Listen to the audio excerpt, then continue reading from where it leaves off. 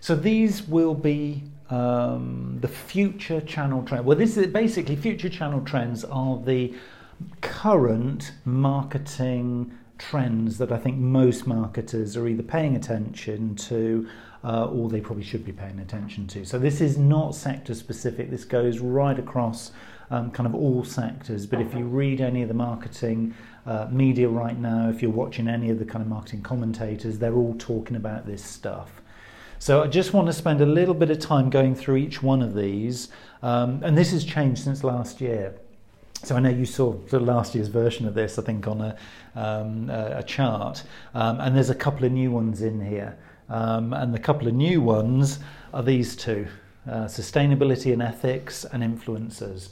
So influencers has been something that's been growing and growing and growing, obviously with the celebrity influencer thing, but it is now in a B2B space big time, because B2B marketers have figured out that actually we need to really be doing the B2B version of the celebrity influencer thing, because the process that is happening there in a sort of consumer celebrity kind of fashion lifestyle perspective is now rippling into B2B marketing. So influencers is everywhere now.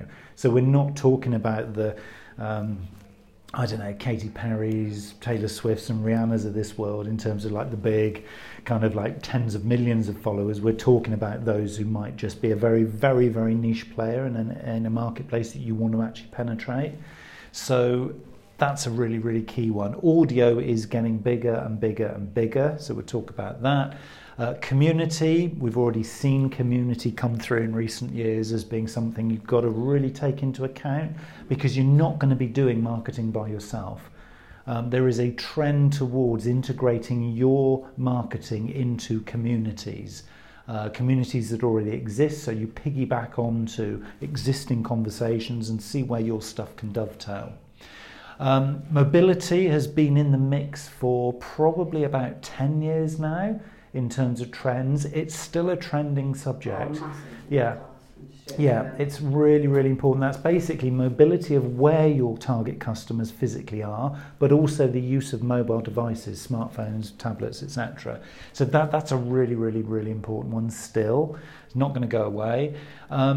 Data and automation. So data was a big one. Certainly last year, everybody was talking about big data, how you're going to use big data to kind of improve marketing experience or customer experience. That still hasn't been optimized. There's still opportunities for that, and we'll kind of see if we explore a few of those things.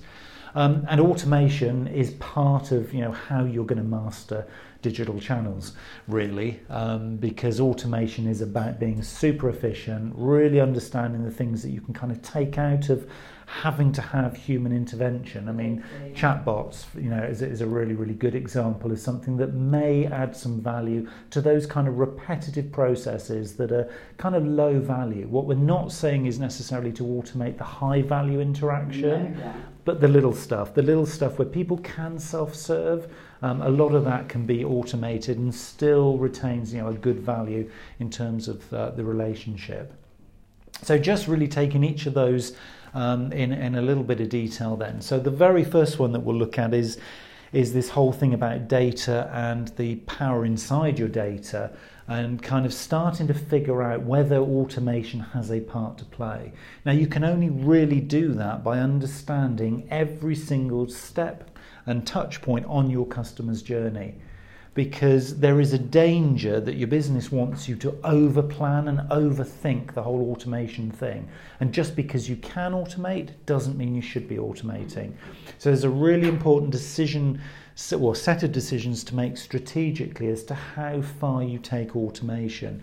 If automation adds value and efficiency at the same time, then it's something to consider. If automation adds efficiency but detracts from the value that the customer gets, then there's got to be a big question mark there. But it is balance.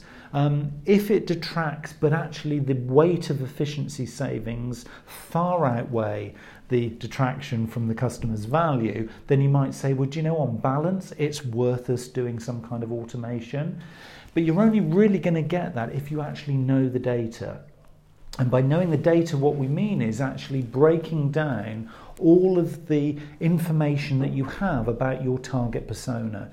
So if you really intimately know who your target persona is, you'll know what floats their boat. You'll know what gets them excited. You'll know what kind of information, logical stuff they need. You'll know what gets them emotionally hooked to the content that you publish. You'll know what kind of devices they're going to be more receptive to hearing from you through. You'll know their kind of lifestyle and kind of what sort of impacts them most and what doesn't.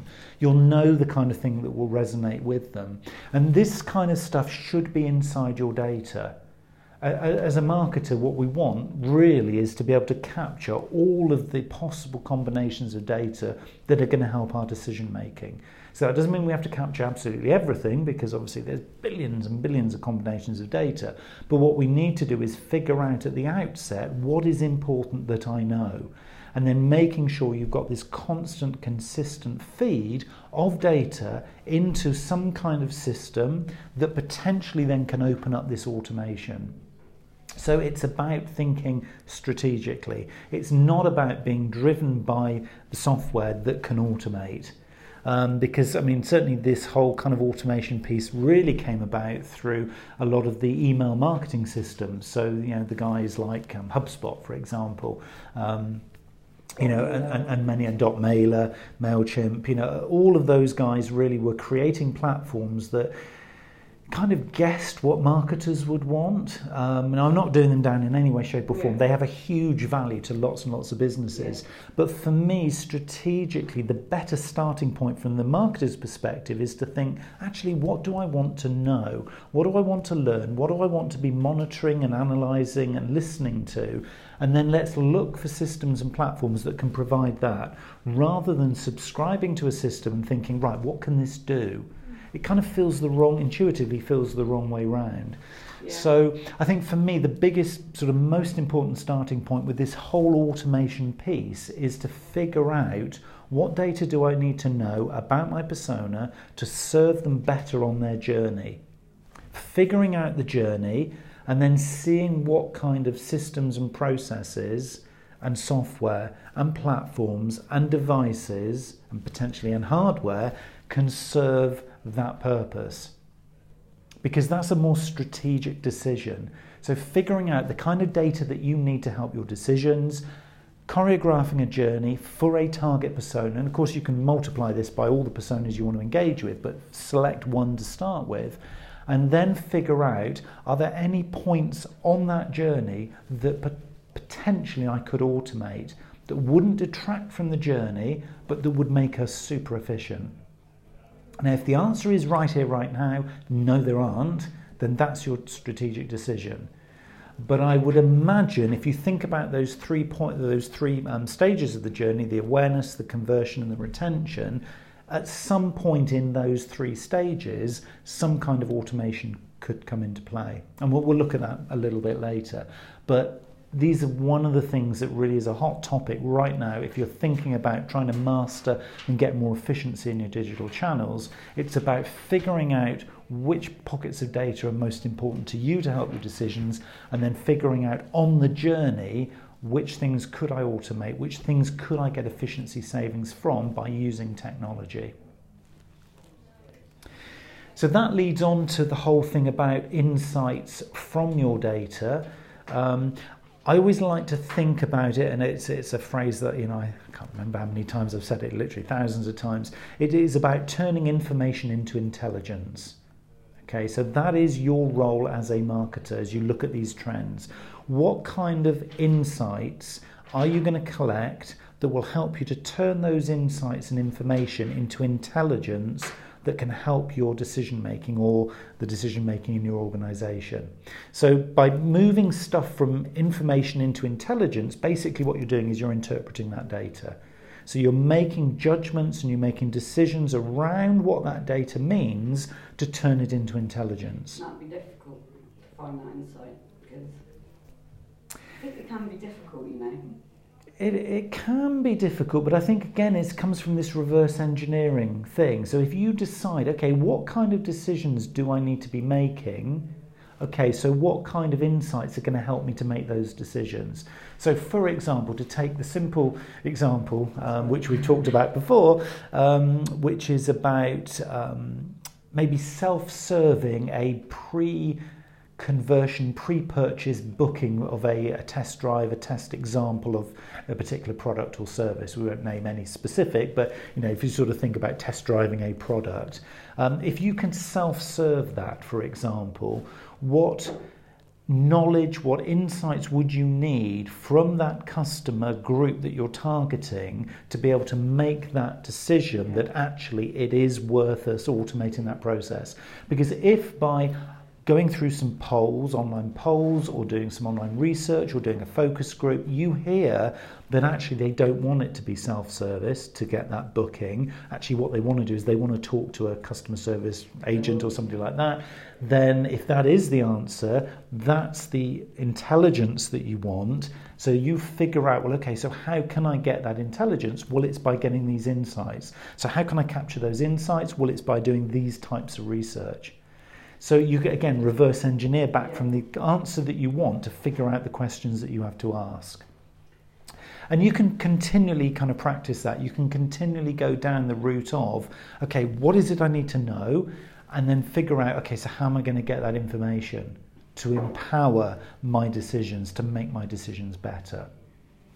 We've seen that as well on the other trend, which is very much this whole kind of mobility thing, because now what we're seeing is as you sort of take on board the whole kind of mobility trend, where the vast majority now of interactions you're going to get digitally will be through mobile devices. People do not sit on big screens any longer to either purchase from you, do research about you, communicate online in their communities, post reviews or whatever, answer their emails. Everything now pretty much in a lot of target audience, lots of demographics, lots of segments, lots of sectors, is all being done on mobile. So you've got this small screen challenge, as I would call it, where you've got a little moment in time, you've got a little pocket of data or content that you've got to get through on a small screen to make a huge impact, and that is in itself quite a challenge. The really neat thing, though, it is, as the visual shows here, it is literally in the palm of your hand. So these devices are getting through past gatekeepers now. Back in the day, when I first started in digital marketing, like as we say, 25 years ago, first website, it was all on a big screen. We didn't have mobile devices to be able to do this kind of stuff. So if you could get to this person, you had a lot of digital real estate to play with. You could do big content, you could do big images, you could make a wow impact just by the sheer scale of what you've got.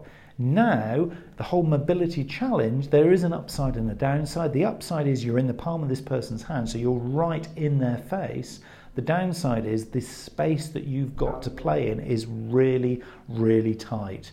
So this whole AI thing, awareness and impact, really comes into play. You've got to be so relevant. You've got to be so relevant. You've got to be really pinpoint targeted. You can't take up hardly any of their time at all. So the targeting, the focus, and the really intimate knowing your customer and knowing what time of day is the best time to send that email, the best time of day that they're going to be online, all of these kind of insights. But think about it from a mobile perspective. It's not from sitting on a screen. So actually, a lot of marketers now are doing their marketing via mobile device.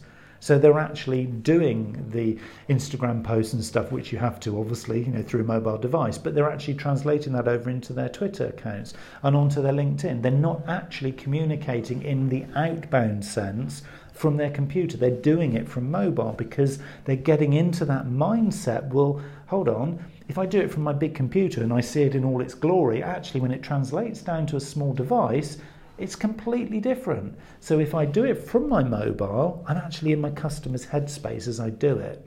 See, this is the difficulty we have at my work, because we're creating assets and we need to test them, because sometimes, yes, it works great on a computer screen, but then it doesn't come out how it does on a mobile. So then you near enough have to sometimes split them up into two projects, because the space you have is so much more valuable on the mobile than the big screen. And it changes things like T's and C's, compliance, things like that. Yeah, and it ripples out across everything, because even though you might know your target customer intimately, they might that very day, and this could be a really premium value customer, they might decide, actually, I'm going to look you up and do some stuff on the big screen. Or they might shift from being on the big screen and think, oh, I'll just do this while I commute, or I'm on a train or something today, or I'm going to check everything on my mobile device. You've got to be so savvy and so responsive, and that's why whole responsive sites, and this is exactly where multiple channels comes to play. Imagine if you focused on mobile, just on social, on your phone for 3 months on a campaign, and then your customer logs onto your website and there's nothing on there. Exactly. So this comes back to this whole thing about how you're going to use your assets. So the pockets of content that you create that you can then repurpose for different devices, through different channels, at different points in the customer journey, for publishing at different times of the day, through potentially going out on different social networks. Again, awareness, impact. Think about, you've got to be super aware of how and where they're going to consume these assets. You've also then got to think about the impact that those assets have in those individual channels. There's a lot to play with here, but it is about prioritizing. If you know your target customer persona, you know where their preference is. You probably don't have the time and space and resource to be able to do every channel. You probably don't. And you also don't have unlimited amounts of content or assets. So you've got to prioritize what's the most important, what's possible to do within budget, what kind of timescales have I got available. But the key thing about this trend is the vast majority of the answers are going to be on mobile devices. So if you have to sway in one direction or another, it's probably to the positive for mobile. Yeah. The other thing as well that comes into play here is this thing about community. Community is not going to go away. So we see communities here on a large scale, where you're talking about giant social networks on a particular subject, special interest groups, the big scale stuff, down to little, very, very specific and very, very sort of focused small local communities. So again, knowing your customer, your target persona, will start to narrow down those communities in which you feel that you should be playing. You can build your own communities. If you feel you've got brand presence and you've already done the awareness and the impact, so you've already got that traction and that credibility, you could decide you're going to lead on a particular subject, maybe your thought leaders on a particular subject, and you're going to build a community around that. Great. If you've got the bandwidth and you think this is strategically important, that in itself could be a hugely positive channel for you. Most marketers will be piggybacking on existing channels, and there's nothing wrong with that. Simple example is, at the moment I'm piggybacking on the UK Marketing Network, which is a channel on LinkedIn. It's got some 60-odd thousand marketers, and we're trying to get a particular subject, which I'll talk about a little bit in a moment, a particular trend. We're trying to get some trending sort of conversation going on there. Despite it having 60,000 members, the amount of engagement is very, very low. So just because a community is big doesn't necessarily mean you're going to get a huge amount of traction. You might find that a little specialist small community, which is absolutely dynamic and really happening every single day, could actually be more profitable for you. So do the research is the thing, but the concept of community is almost certainly going to come to play in this channel. So are you going to use community to build awareness? Are you going to use community to help convert people who are aware but they're not actually customers yet? Or are you going to use community at the retention stage? Because each one of those decisions, you might decide, actually, I'm going to use it at conversion and retention, or I'm going to use it through awareness and conversion, or actually, I'm going to use it across all three stages of the journey. It will shape how you use that community based on where you're putting it in the customer journey. Of course, it all comes back to the journey. Community is just community. The journey for the customer is the more important thing. This is just a subset, but it's not going to go away, and you're not in isolation. That's the beauty of community now. As a marketer, you're not in a little ivory tower. You're part of an ecosystem. So you've got to figure out which ecosystems are the ones that are going to be most useful to me. Another big trend, and we're kind of dipping in and out of these trends, we're not going in any particular order here, is audio. Okay, this one is getting bigger and bigger and bigger. It's one of the oldest trends in this kind of future trends thing, because we've had audio podcasts basically, and we've had these for many, many years, but it was in the last 2 years that they've started to come back in as a big, big opportunity for marketers who really want to use them. We know that we've had video now for around about 10 years in the marketing mix, both live video and also canned video. The likes of YouTube and Vimeo have been obviously huge growth opportunities for marketers. Audio has been that kind of almost sort of poor cousin who's been sort of sat in the shadows. It's now coming to play big time. It is so simple to do. You're listening to one now if you're listening to the recording of this, which is actually quite amusing in itself, because obviously we're talking about this and smiling live about this whole thing. But actually, if you're listening to this on a recording, this is actually physically a podcast. And this is basically Apple saying, you speak, the world listens. And it is a really, really interesting exercise to go through. Podcasts as resources or assets are hugely valuable. They're so convenient for people to consume. They're very, very easy to record. You don't need to go for broadcast quality. You can just do them on your smartphone. This one itself is being recorded with just a little mic plugged into a little lapel mic plugged into an iPhone, for example, and as you can hear, the quality is absolutely fine to consume online. So you do not need to be thinking about broadcast quality going out through the BBC or anything like that. You can just do this to create assets around content that you might be doing as video, or very importantly, content that you're providing in text form. So in effect, it can be a speaking brochure, it can be a speaking blog. So if you record or write a blog, you can record the audio version of it.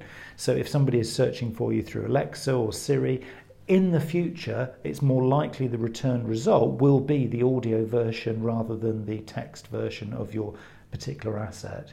So think about how you're creating your assets. Think about, can I create an audio version of this? If you're a thought leader on a particular subject, you can really go to town with this, because everything that you create in written or video form, you can also re-record or take an audio file of, and then you've got an asset that's going to go out, published through a variety of different channels. For example, you can automate using something called FeedBurner, for example. You can automate the collection of every time you publish onto your website with the tag podcast. FeedBurner will be watching your website 24/7. Every time you broadcast with the tag podcast, it picks it up and sends it out to iTunes as a podcast. And it does it automatically. It's such a simple process, doesn't involve you being involved at all, and yet it broadcasts you to the world. So you've effectively got your own radio station. If you couple that in with something like YouTube, you've effectively got your own TV station and radio station for very little extra effort. So this allows you then to go out at scale. And if you're looking to integrate your content or your various assets with your customers' lifestyle, there will be times of the day where it's far easier for them to listen on the commute or as they're driving in the car to your audio version of the thing that you've just published, rather than waiting for them, expecting them to sit down to read pages and pages and pages of stuff on maybe a small device screen. They're not going to physically do that. So this is going to be really useful for you. So think about, how can I repurpose the assets that I've got in audio form? Very, very useful, very, very easy to automate, and just super convenient for the consumption by your audience. So it's a really, really helpful one. And that leads and segues beautifully into one of the key things, which is influencers. A lot of influencers are doing this because what they're doing is creating content at scale, and they're creating content that they repurpose. This is one of the best practice things that influencers do. Now, influencers come across in a whole range of sectors and marketplaces. The ones that make the media channels, the ones that are making millions and flying around in private jets, are the ones who are doing the lifestyle stuff. They're the travel bloggers, they're the gamers, they're the ones who have got, fashion So it's everyone from Kim Kardashian downwards, basically. So they are focusing in on current trends and fashion, fashionable stuff, be it music, lifestyle or travel. What we're probably talking about here for our own sort of brands, be they B2B or B2C, or if we're in the agency space, what we are probably talking about here is sector influencers. So these are the journalists, these are the people who are passionate about their sector. These could be the industry or sector associations or bodies, so the professional bodies in those industries. I mean, a great example here from a marketing industry would be the CIM. So they are significant influencers of the current groundswell of debate and of subjects. They're obviously a professional awarding body, but they run a whole bunch of stuff that makes them influencers. You can get obviously the Direct Marketing Association, Smart Insights. People like this are influencers from a professional perspective in marketing sphere. You can also get other influencers who are much more at the coalface. So the big ones at the moment in terms of marketing are people like Gary Vee, who is all over sort of social media space in terms of real kind of get down and dirty with the latest kind of trends in marketing. And these are all people who influence us as marketers in terms of best practice, opportunities, things that we can do, and also how we can sort of bring in some of this kind of tactical stuff into our strategies. So we can listen to these influencers from our own industry in marketing, but we can also be seeking the influencers who are influencing the customers we want to get to. Because if we can turn an influencer, identify them and then serve them with really useful and valuable content that they can either repurpose or review or pass on as an advocate, then what we're doing is we're scaling the reach, if you like, in its broadest sense, of the assets and the content that we've got. So figure out who the influencers are in the world that your target customer resides in. So if it's a he and he's in a business-to-business space and he's a particular industry, maybe he's an architect. So who in the architect space are the key influencers today and in the future? Because these people are going to be influencing his decisions. He is going to be holding on their very next word or their next blog. He's going to be consuming their podcast. He's going to be watching their videos on YouTube. If your influencer is, say, sort of Mumsnet, or you're targeting, mums of a certain demographic in a certain geography. Sort of Mumsnet might be really significant influencer. Who else in the lifestyle space is influencing that mum, for example? Each and every one of us has got a different target persona that is really fundamentally the most important reason that we are in marketing. So we've got to get into their headspace. So think about who's influencing them, because we've got to get to them to help spread the word and the messages that we're trying to get out there. So yes, it might be in the lifestyle, travel, gaming space, but more often than not, it's not going to be. So we can think at a much more local level.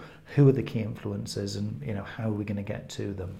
And again, it's about treating almost them as more than a stakeholder, probably about treating them as a customer of sorts, customer with a small c, and thinking, okay, let's go through the process of engagement with them. Let's get an influencer journey. How are we going to make them aware of us? How are we going to convert them and get them on side? And how are we going to keep them sweet in the retention stage? So a really important thing to be going through now as marketers. We don't market in isolation. We have to market with influencers in mind, because they are just so significant and they're not going to go away. One big one that is coming through loud and clear, doesn't matter which direction you turn now, is sustainability and ethics.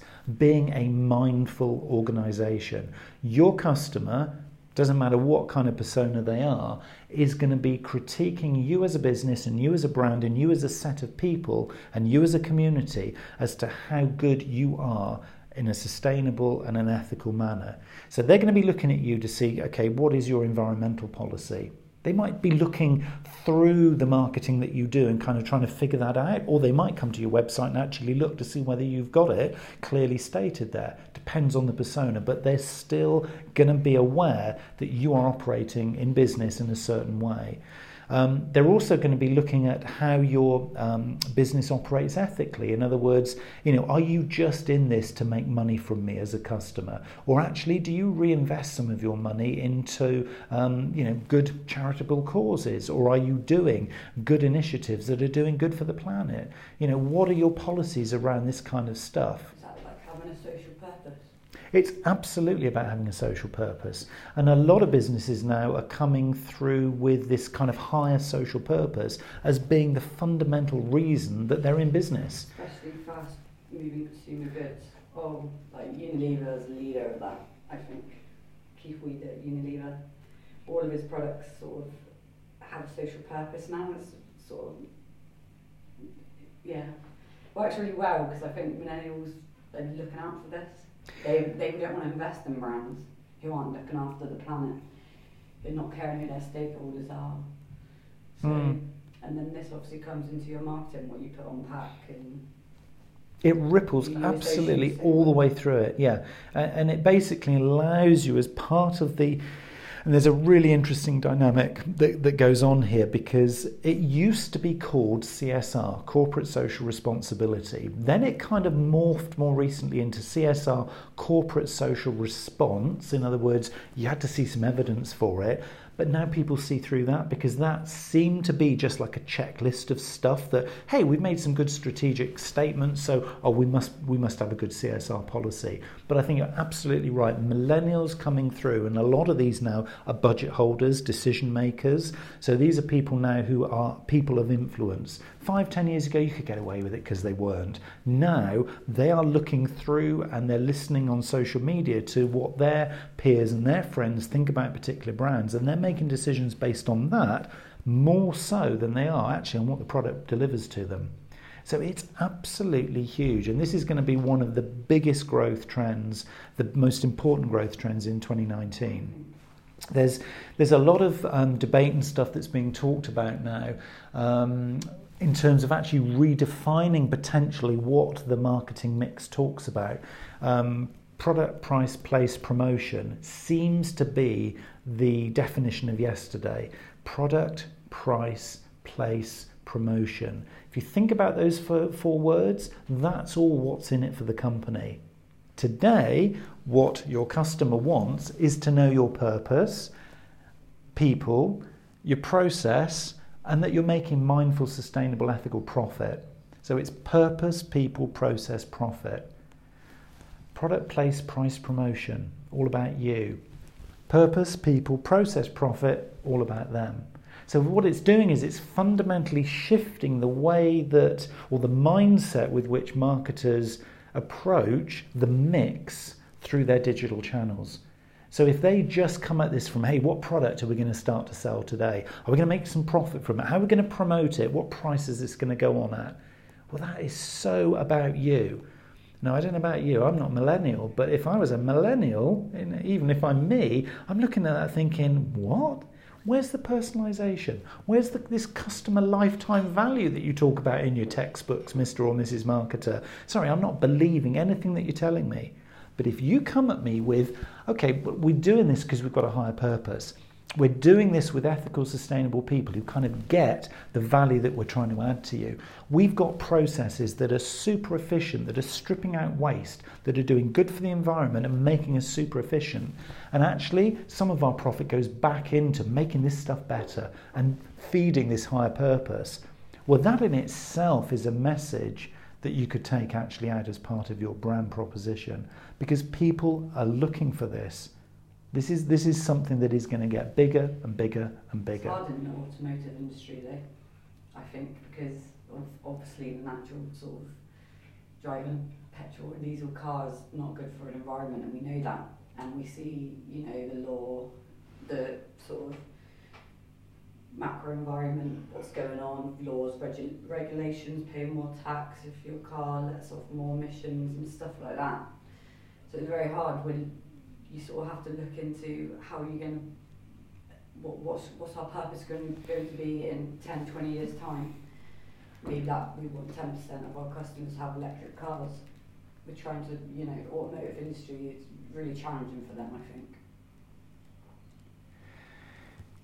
Yeah, I think it is. I think one of the key things sort of within that is kind of figuring out, it's a balance, it's kind of figuring out, okay, so one, what is important for us as an organisation to kind of focus on, maybe getting some quick wins or some simple things that strategically we can do. So if it is that whole transition from diesel to petrol to hybrid to electric, for example, is kind of manifest that transition and actually start to strategically bring that transition and that story into the mix, for example. Yeah. Now I know from a practical perspective, a car manufacturer, there's a huge amount of process that goes on in terms of actually making that happen. Yeah.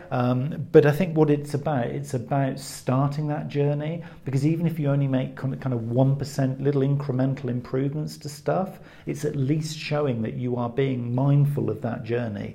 Mm-hmm. It's the organisations who are completely ignoring it are the ones who are going to start to fail very, very quickly.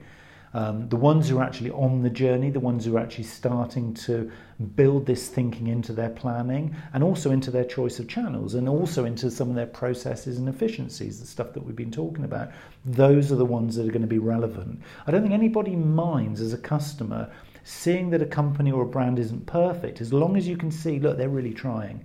Actually, they have made some gains. They've made some improvements, and actually they're being transparent about this. They're being authentic. They might not be the most eco company on the planet, but look, they're at least having a go. Mm-hmm. And I think a lot of people would take that as being, well, yeah, good on them. You know, they're coming from a bad place. They're coming from somewhere that was actually really hard to do this. You know, for some organisations, they might be very young, very fleet of foot. They've grown up in this environment. It's easy for them to do it because that's how they were created. If you're looking for an organisation or working for an organisation who's got legacy, you might be a 100-year-old manufacturer and you might be in a really dirty, un-eco environment.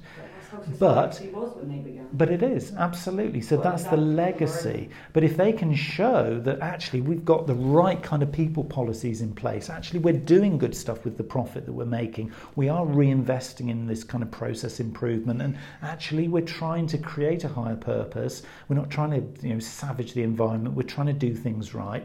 I think most people would say, fair on you. Yeah.